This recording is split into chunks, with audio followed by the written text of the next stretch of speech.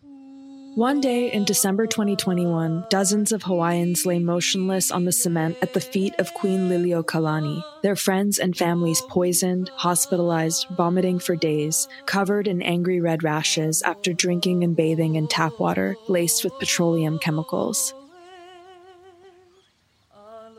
They are the Oahu Water Protectors, and they're staging a die-in in front of Hawaii's state capitol building to force the U.S. Navy to acknowledge its role in contaminating the drinking water of Oahu. The Red Hill Navy base's jet fuel tanks, which can hold up to 250 million gallons of jet fuel, sit just 100 feet above the aquifer that provides drinking water to over 400,000 people, and the tanks are leaking. The activists' demand is simple: close the base and return the stewardship of the land and the water beneath it to the people who have tended to the land for hundreds of years before the Navy arrived, the native Hawaiians.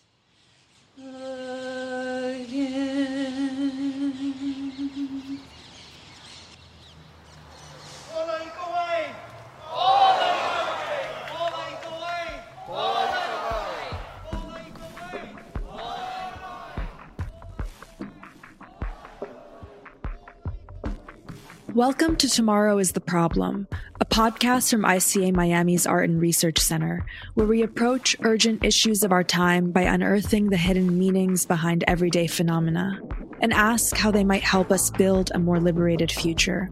I'm your host, Donna Honarpishe, and this season we're thinking with the ocean as a place of knowledge.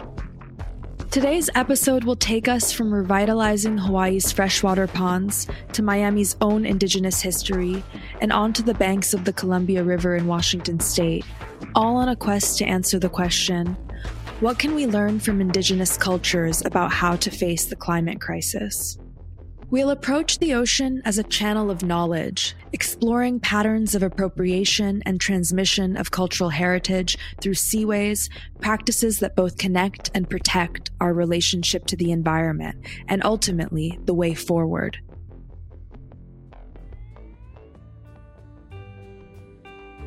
Candace Fujikane grew up on Maui and teaches courses on Hawaiian and Asian American literature and theory at the University of Hawaii at Manoa. As an activist, she has stood for the land and waters of Hawaii for the past 20 years. She was at the Oahu Water Protectors die-in in December, and she celebrated with them when the Navy announced in March of 2022 that it was decommissioning Red Hill Base. In late 2021, Candace joined us at ICA Miami to give a lecture called Cartographies of Kanaloa, Inundation and Restoration, which looked to the ways that the ancestral knowledge of the Kanaka Maoli, also known as Native Hawaiians, provides what she calls indigenous economies of abundance to support the fight against climate changes in ways that the capitalist economies of scarcity cannot. We caught up with her in her home office, where she gazes out daily onto the lush Hawaiian countryside and the chickens running in her yard as she reflects on her research and puts it in writing. Candace shared with us the ancestral legacy she fights to preserve and protect. I think for people in Hawaii, land stewardship has been a really big question, how to best steward land. And of course, the best stewards are Kanaka Maoli. And they've stewarded land in Hawaii for thousands of years. So they know best through intergenerational practices of the art of kilo, which is keen observation, meticulous, systematic observation of the natural world. Dominant Western views would call this kind of meticulous, systematic observation science and create a sharp, impenetrable divide between the scientific and the spiritual. But the Kanaka Maoli do not subscribe to that distinction. Simply put, for them, science and spirituality are inextricable. For Kanaka Maoli, there are 400,000 akua, and that word akua has popularly been defined as gods. But, people tend to think of Greek gods or the Christian god. But for Kanaka Maoli, akua means the elemental forms or energies. So Kanaloa is the deep consciousness of the ocean, and Kane is the freshwater springs that flow underground. The deity Laka is the natural process of evapotranspiration. One of the deities is Lono. He is the deity of rain. He resides in water. Kalenu'uhiwa, I think Kalenu'uhiwa describes Lono noho ikawai as the deity of, the aeration, the oxygenation of water. Lono nui noho ikawai can be translated as great Lono dwelling in the water. He's symbolized by the akua loa, a tall wooden staff topped with a carved human head. Pala fern, feather leis, and skins of the kaupu bird dangle from the akua loa's crosspiece, as do white cloths to represent billowing clouds. Traditionally, during the Mahiki Harvest Festival, the akua loa was carried across the island in tribute. Nature, in turn, is governed by the relationships and elemental laws between these deities. In this cosmogony, the ocean acts as an agent unto itself, a knowledge keeper, and proof of nature's resiliency. So many Native Hawaiian practitioners understand that there are certain kanawai, or laws. They call them the kanawai akeakua, or the laws of the elements. And I think that in this era of climate change, it is really important to have a baseline recording of elemental phenomena and the natural world in order to understand how to approach changes in the natural world. When we pay attention to the kanawai akeakua, or the laws of the element, what's necessary for the regeneration of growth, of abundance, then, I think that we see how we can become participants in those events. Candace's scholarly work does just that, looks to the Kanaka Maoli and other indigenous peoples' traditions of land stewardship to find smaller, sustainable ways to do the restorative work that must be done. One of the arguments I do make in my book, Mapping Abundance, is that just as a small harmful change, like a very small increase in temperature, is right now causing the melting of glaciers, sea level rise, the acidification of the ocean, we're seeing, lessening rainfall, droughts, fires, and more meteorological changes. Small restorative events also have ripple effects that are exponential and bring about changes that we often don't even imagine. Those small events can have an especially big impact in the ocean because of its sheer size and interconnectedness with weather patterns all over the world. Rather than the expansionist and extractive models of capitalist systems, Candace guides us to work with nature's currents, a form of attunement indigenous people have embodied for a long time. Candace told us about how in 2020, a group of volunteers started cleaning up a thicket of overgrown mangroves in an ancient man-made fish pond on Oahu. Unlike in Miami, where mangroves are an essential part of the ecosystem, mangroves are an invasive species in Hawaii. When left unattended, their roots can wreak havoc, clogging the freshwater streams that flow from the mountains to the sea. So I'm looking at a very specific event where near a fish pond in Heiauli, people are clearing mangroves in order to unclog the freshwater stream flows from the mountains to the sea. And that is what is very important for many different reasons, not only for the health and well-being of the fish ponds, but also for the ways in which the relationship between Kane's freshwater flows interact with Kanaloa's salt waters, the warm salt waters of the Pacific. And Punivai explains that what happens is Kane's cold waters flow out to the ocean. It creates a cool water barrier around the islands. So when hurricanes come barreling across the warm waters of the Pacific, when they hit the cool waters of Kane, they actually veer north or south of us. We have a lot of what are called punalu'u, like freshwater springs that erupt into the ocean waters, and all of that cools the waters. And that's the relationship between Kane and Kanaloa that protects us from hurricanes. The fish pond is tiny compared to the vastness of the ocean, and yet a small group of volunteers was able to help restore balance to the entire island's ecosystem, and in the process fend off hurricanes. Moreover, when a fish pond project decides to unclog the stream water, the flow of the stream water by pulling out the mangroves, that is also a small act that has repercussions for other places in Hawaii where fish ponds are also freeing up the streams. The fish ponds need oxygenated water. They need fresh stream water flow. That helps to cool off the water in the fish pond. It helps to provide shelter for baby fish.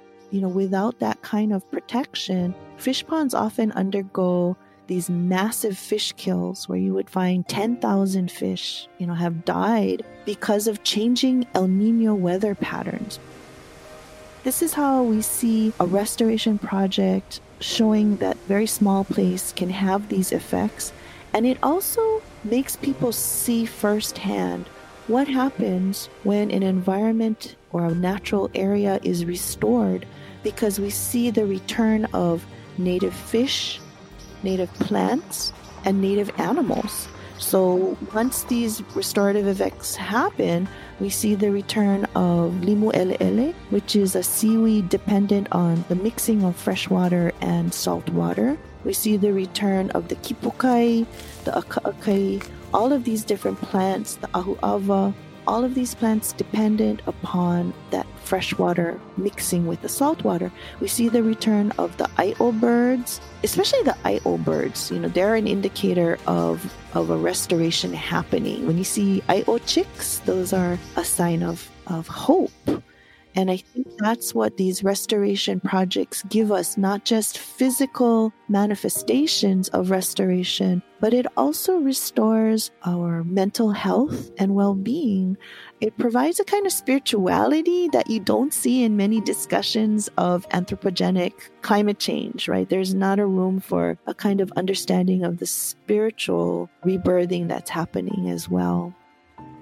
Once again, the scientific and the spiritual overlap, or maybe they never should have been separated at all. Candace argues that we don't need to look to the future and advanced technology to find the answer to the climate crisis. We just need to remember what the water has already taught us, in Hawaii and beyond. I feel like people in other places have also grown these kinds of knowledges of the elements and their connection to water. Water having a kind of memory, I think, is something that we see in so many different cultures, that water captures memory and that water itself has a memory. So all over the world where waters are being dammed or the courses of water are being changed, the indigenous people of those places understand that eventually water will remember where it originally flowed. Perhaps water holds the memory that colonial and capitalist models of progress and extraction have driven so many of us to forget. If the sea hasn't forgotten us, and if it is rising to overwhelm us before we can safely find a way to respect its wisdom, how do we relearn its language in order to heal the sea and ourselves? And scholars like Kalenu Uhiva and Rosie Allegado have described the rising seas as the rising of Kanaloa. So it's not a catastrophic event causing panic and anxiety, but rather a practical question. Kanaloa is rising. How are we to greet him? Before we said goodbye, Candace shared a chant with us, a call to abundance. The chant evokes the image of thousands of seeds flowing in the wind across the land, implanting themselves in the earth, passing on their abundance of knowledge for generations to come. It's written by Candace's teacher, Kekuhi Keali'i Kanaka Ole Hailani. It starts with this image of these beautiful seeds that blow in the wind, that plant themselves in the earth and then grow. And it's just amazing. So it goes, Ualu kini kini ka hua ohi ale hua mai oa o lono nui ake. So it's a very long chant, but that is so, you get to hear the vibration in the voice. And I'm a beginner, I've only been taking chant for 2 years, but I feel so grounded. We leave the verdant, volcanic landscape of Hawaii and arrive in Miami, our home city. The ICA Miami sits on Takesta land, so let's take a moment to tell a tiny fraction of their story. The Takesta were one of the first tribes to settle in Florida. For approximately 2,000 years, they lived along Biscayne Bay. In 1998, archaeologists found remnants of the Takesta land, specifically a circle that was said to hold spiritual meaning for the Takesta people. A significant site for indigenous people, the discovery became known as Miami Circle, the birthplace of Miami. Miami Circle sits at the mouth of the Miami River, where the river meets Biscayne Bay. The Takesta's relationship with the land and water was formed by their proximity to commingling waterways, riverbanks, and bays, which gave them unfettered access to food and instant transportation routes. From the endless fishing opportunities provided by Biscayne Bay to the then pristine stretch of uninterrupted waters of the Everglades. Settling where the land meets these shores, the Takesta built communal temples that embodied their spiritual beliefs, including the belief that humans have 3 souls, one in the eyes, one in the shadow, and one in the reflection. Echoes of these spiritual sites lie beneath the now famous Miami Circle in downtown Miami. When Spanish explorer Ponce de Leon first encountered the Takesta in 1513, these South Florida natives numbered up to 20,000. In 1763, when the Spanish ceded Florida to the British, only 300 Takesta remained due to settlement battles, slavery, and disease. By the 1800s, there were only a few survivors of the tribe left. Today, the Takesta are considered an extinct people, with no known living descendants. And the stewardship of the land has passed to the Miccosukee tribe, a thriving community who have long inhabited the Everglades.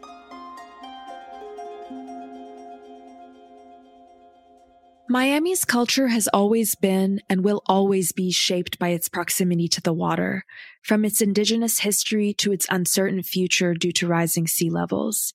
So, as Candace asked, Kanaloa is rising. How are we to greet him? We put that question to Dina Gilio-Whitaker. Dina teaches American Indian Studies at California State San Marcos. Dina's research focuses on indigenous nationalism, self-determination, environmental justice, and education. She's also the author of As Long as Grass Grows, The Indigenous Fight for Environmental Justice, From Colonization to Standing Rock. I'll say, introduce you my traditional way, why Pisnaxiok, Isquis Dina Gilio-Whitaker. And I am coming to you from the traditional and unceded homelands of the Ahashiman Nation in what's currently called San Clemente in Orange County, Southern California. And I am a descendant of the Colville Confederated Tribes, the Sinixt Band, which is located in Washington State. The Colville Confederated Tribes is a collection of 12 different tribes who share a reservation about 90 miles west of Spokane, Washington. When the reservation was created in 1872, it encompassed more than 2 million acres. Today, it's about 2/3 of that size. The tribes that live on the reservation speak different languages and have different cultures, but were tied together by the common thread of the Columbia River and its bounty. The main thing that we had in common was a place called the Kettle Falls on the Columbia River that was really the center of our culture because there was a major salmon fishery there that had fed the tribes in the region for thousands of years. So this was a major gathering place where people would come and set up a community every summer for thousands of years. This went on in order to gather food and to do important cultural activities of all kinds, not just fishing, but people would come to find, mates. They would come to engage in sporting things like horse racing and hand games, things like that. So this place was really the center of our cultures collectively until it was drowned by the building of the Grand Coulee Dam. And with the building of that dam in the late 1930s, when it was finished, the dam, which was at the time the largest dam in the country, created a lake, a very, very large lake. And the lake drowned the falls. And so that meant that we had no more access to our salmon fishery. And that's the case to this day. The loss of the falls meant much, much more than simply destroying a food source for the Colville Confederated tribes. It fractured their bonds and created a cultural wound.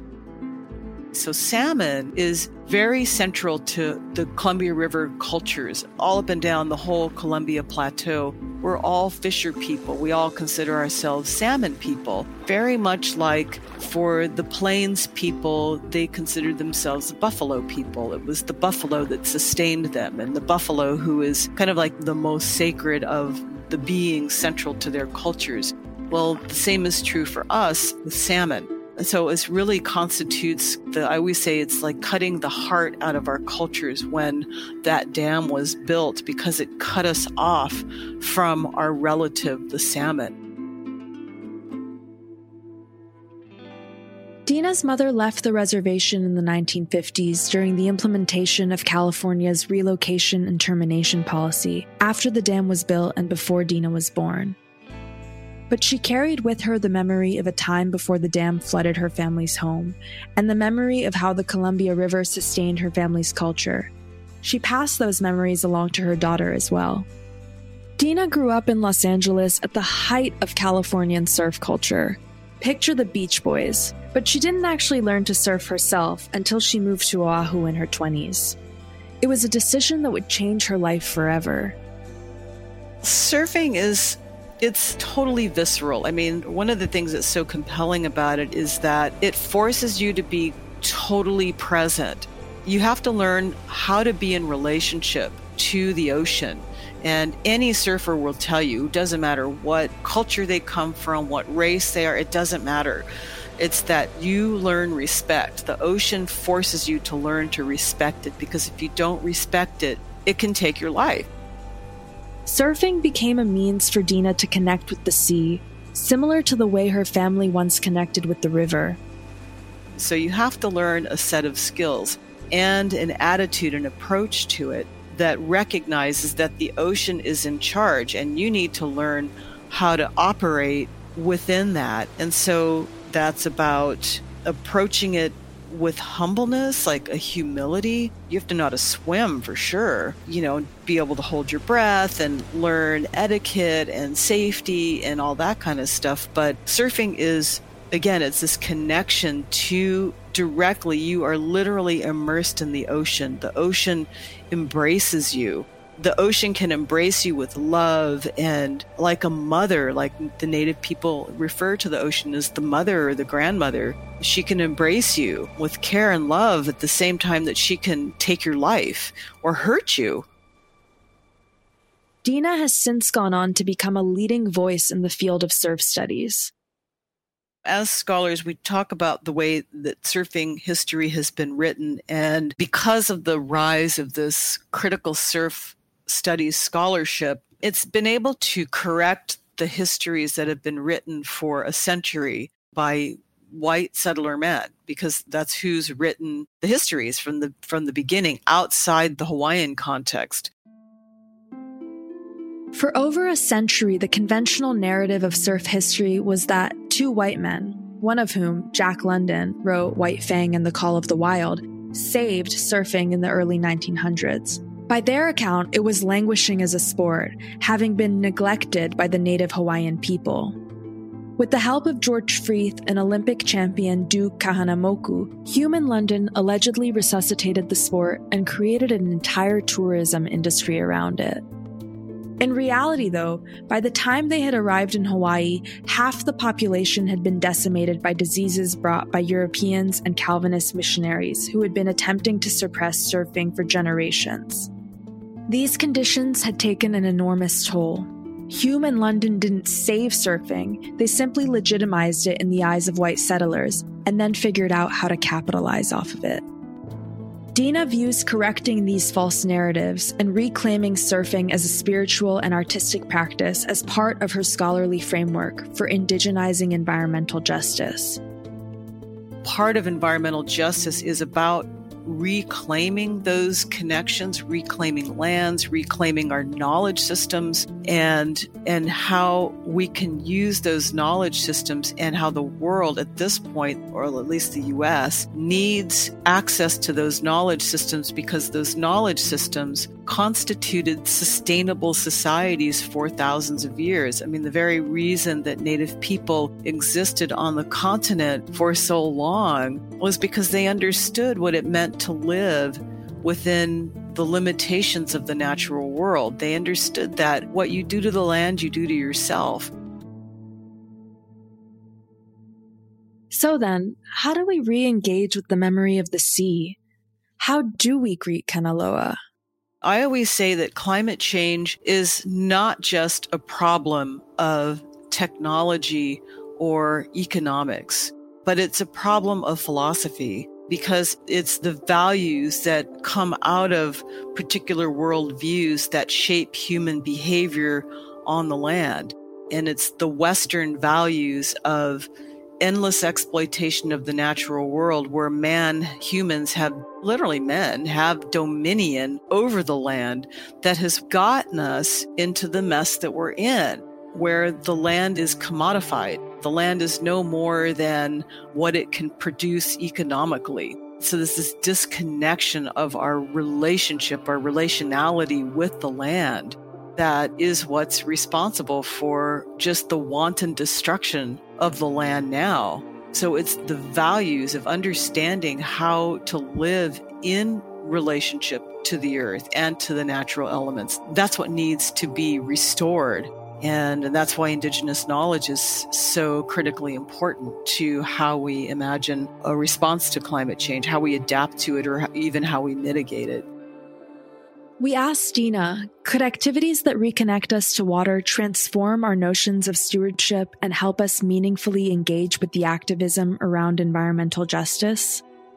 Oh, yeah. Yes, definitely. And surfers have a vested interest, in some ways more so than anybody else, to work to keep the waters clean so that we don't get sick. And then, from there is the developing concern for other life forms in the ocean, why you want to protect not just yourself, but the dolphins and the whales and the fish and the turtles and everything else there, because you have this direct experience of interconnection with all of that.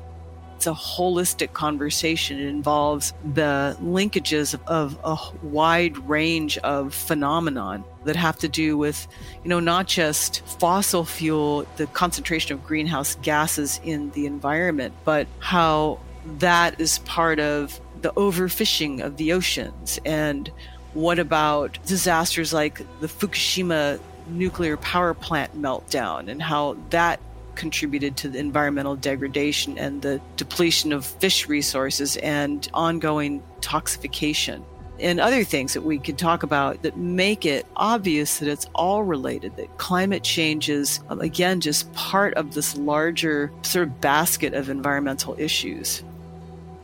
Would you say that surfing and engaging with the ocean in that way is a way to counter the feeling of climate anxiety or paralysis? That's a good observation. I would agree with that. I think that one of the reasons that people surf are so drawn to it is because it brings happiness. It brings joy. And, we talk about the surf stoke. I think it's arguable that the surf stoke is a lot of different things, but it generally refers to the happiness and joy that surfing brings people. And certainly we could connect that to being some sort of therapeutic countering of climate anxiety. Even though we're in the middle of it, even though we're those canaries in the coal mine, some of the best activism is coming from surfers. And we all have to find ways to deal with this anxiety about climate change. And surfing is I think it's just one of those avenues. For both Dina and Candace, the ocean can be a crucial place for memory transference. Indigenous-born modalities, including surfing and environmental restoration efforts, are what will allow us to rethink and transform our relationship to our previous waterways and break free from the colonial and capitalist logics of expansions and extraction that have long fractured the connection between humans and the sea. What do you think the Western colonial perspective of climate change is missing?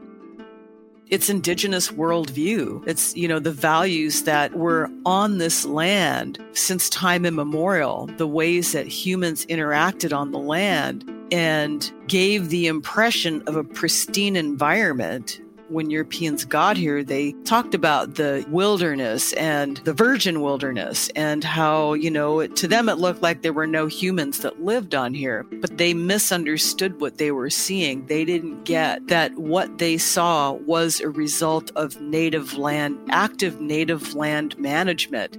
It's very clear to me that this is what's missing in climate change narratives. But I do see that it's changing. I think that there's more and more attention being paid by the environmental movement, by scientists and conservationists. And there's finally a recognition that Native people really weren't the savage barbarians that didn't know how to use land, that they knew what they were doing and they were experts at it. And it's those knowledge systems that need to be drawn from to imagine a more sustainable future that is shaped by a changing climate.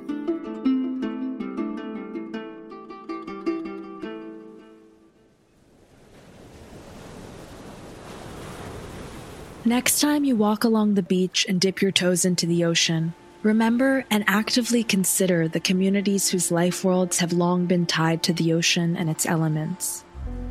Consider the histories hidden under the endless waves stretching into the horizon. Imagine a city teeming under the surface with warriors practicing aqua jiu-jitsu. Picture the traces left behind by boats carrying travelers looking for home on new shores. Attune yourself for the echoes of an indigenous Hawaiian chant in the air, or the sight of a young surfer on the waves, held in the ocean's embrace. Think with the ocean and the deep forms of knowledge, ancient and contemporary, it carries. Imagine what the sea might be trying to impart to you. Taking a cue from indigenous communities, when the sea speaks, listen.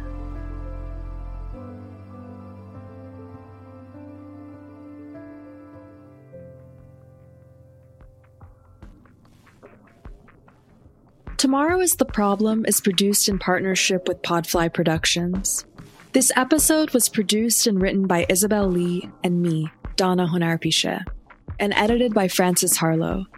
Our showrunner is Jocelyn Aram. Nina Pollock is our sound designer and mixing engineer. Special thanks to both of our guests, Dina Gilio-Whitaker and Candace Fujikane. You can find their books, As Long as Grass Grows, and Mapping Abundance for a Planetary Future, wherever books are sold. Thank you also to the Oahu Water Protectors for the audio of Jamaica Osorio's singing. And thank you as well to Bruno Hunger and Gregor Huber for letting us use their song Junk as our theme. I'm Donna Honarpiche. Thanks for listening.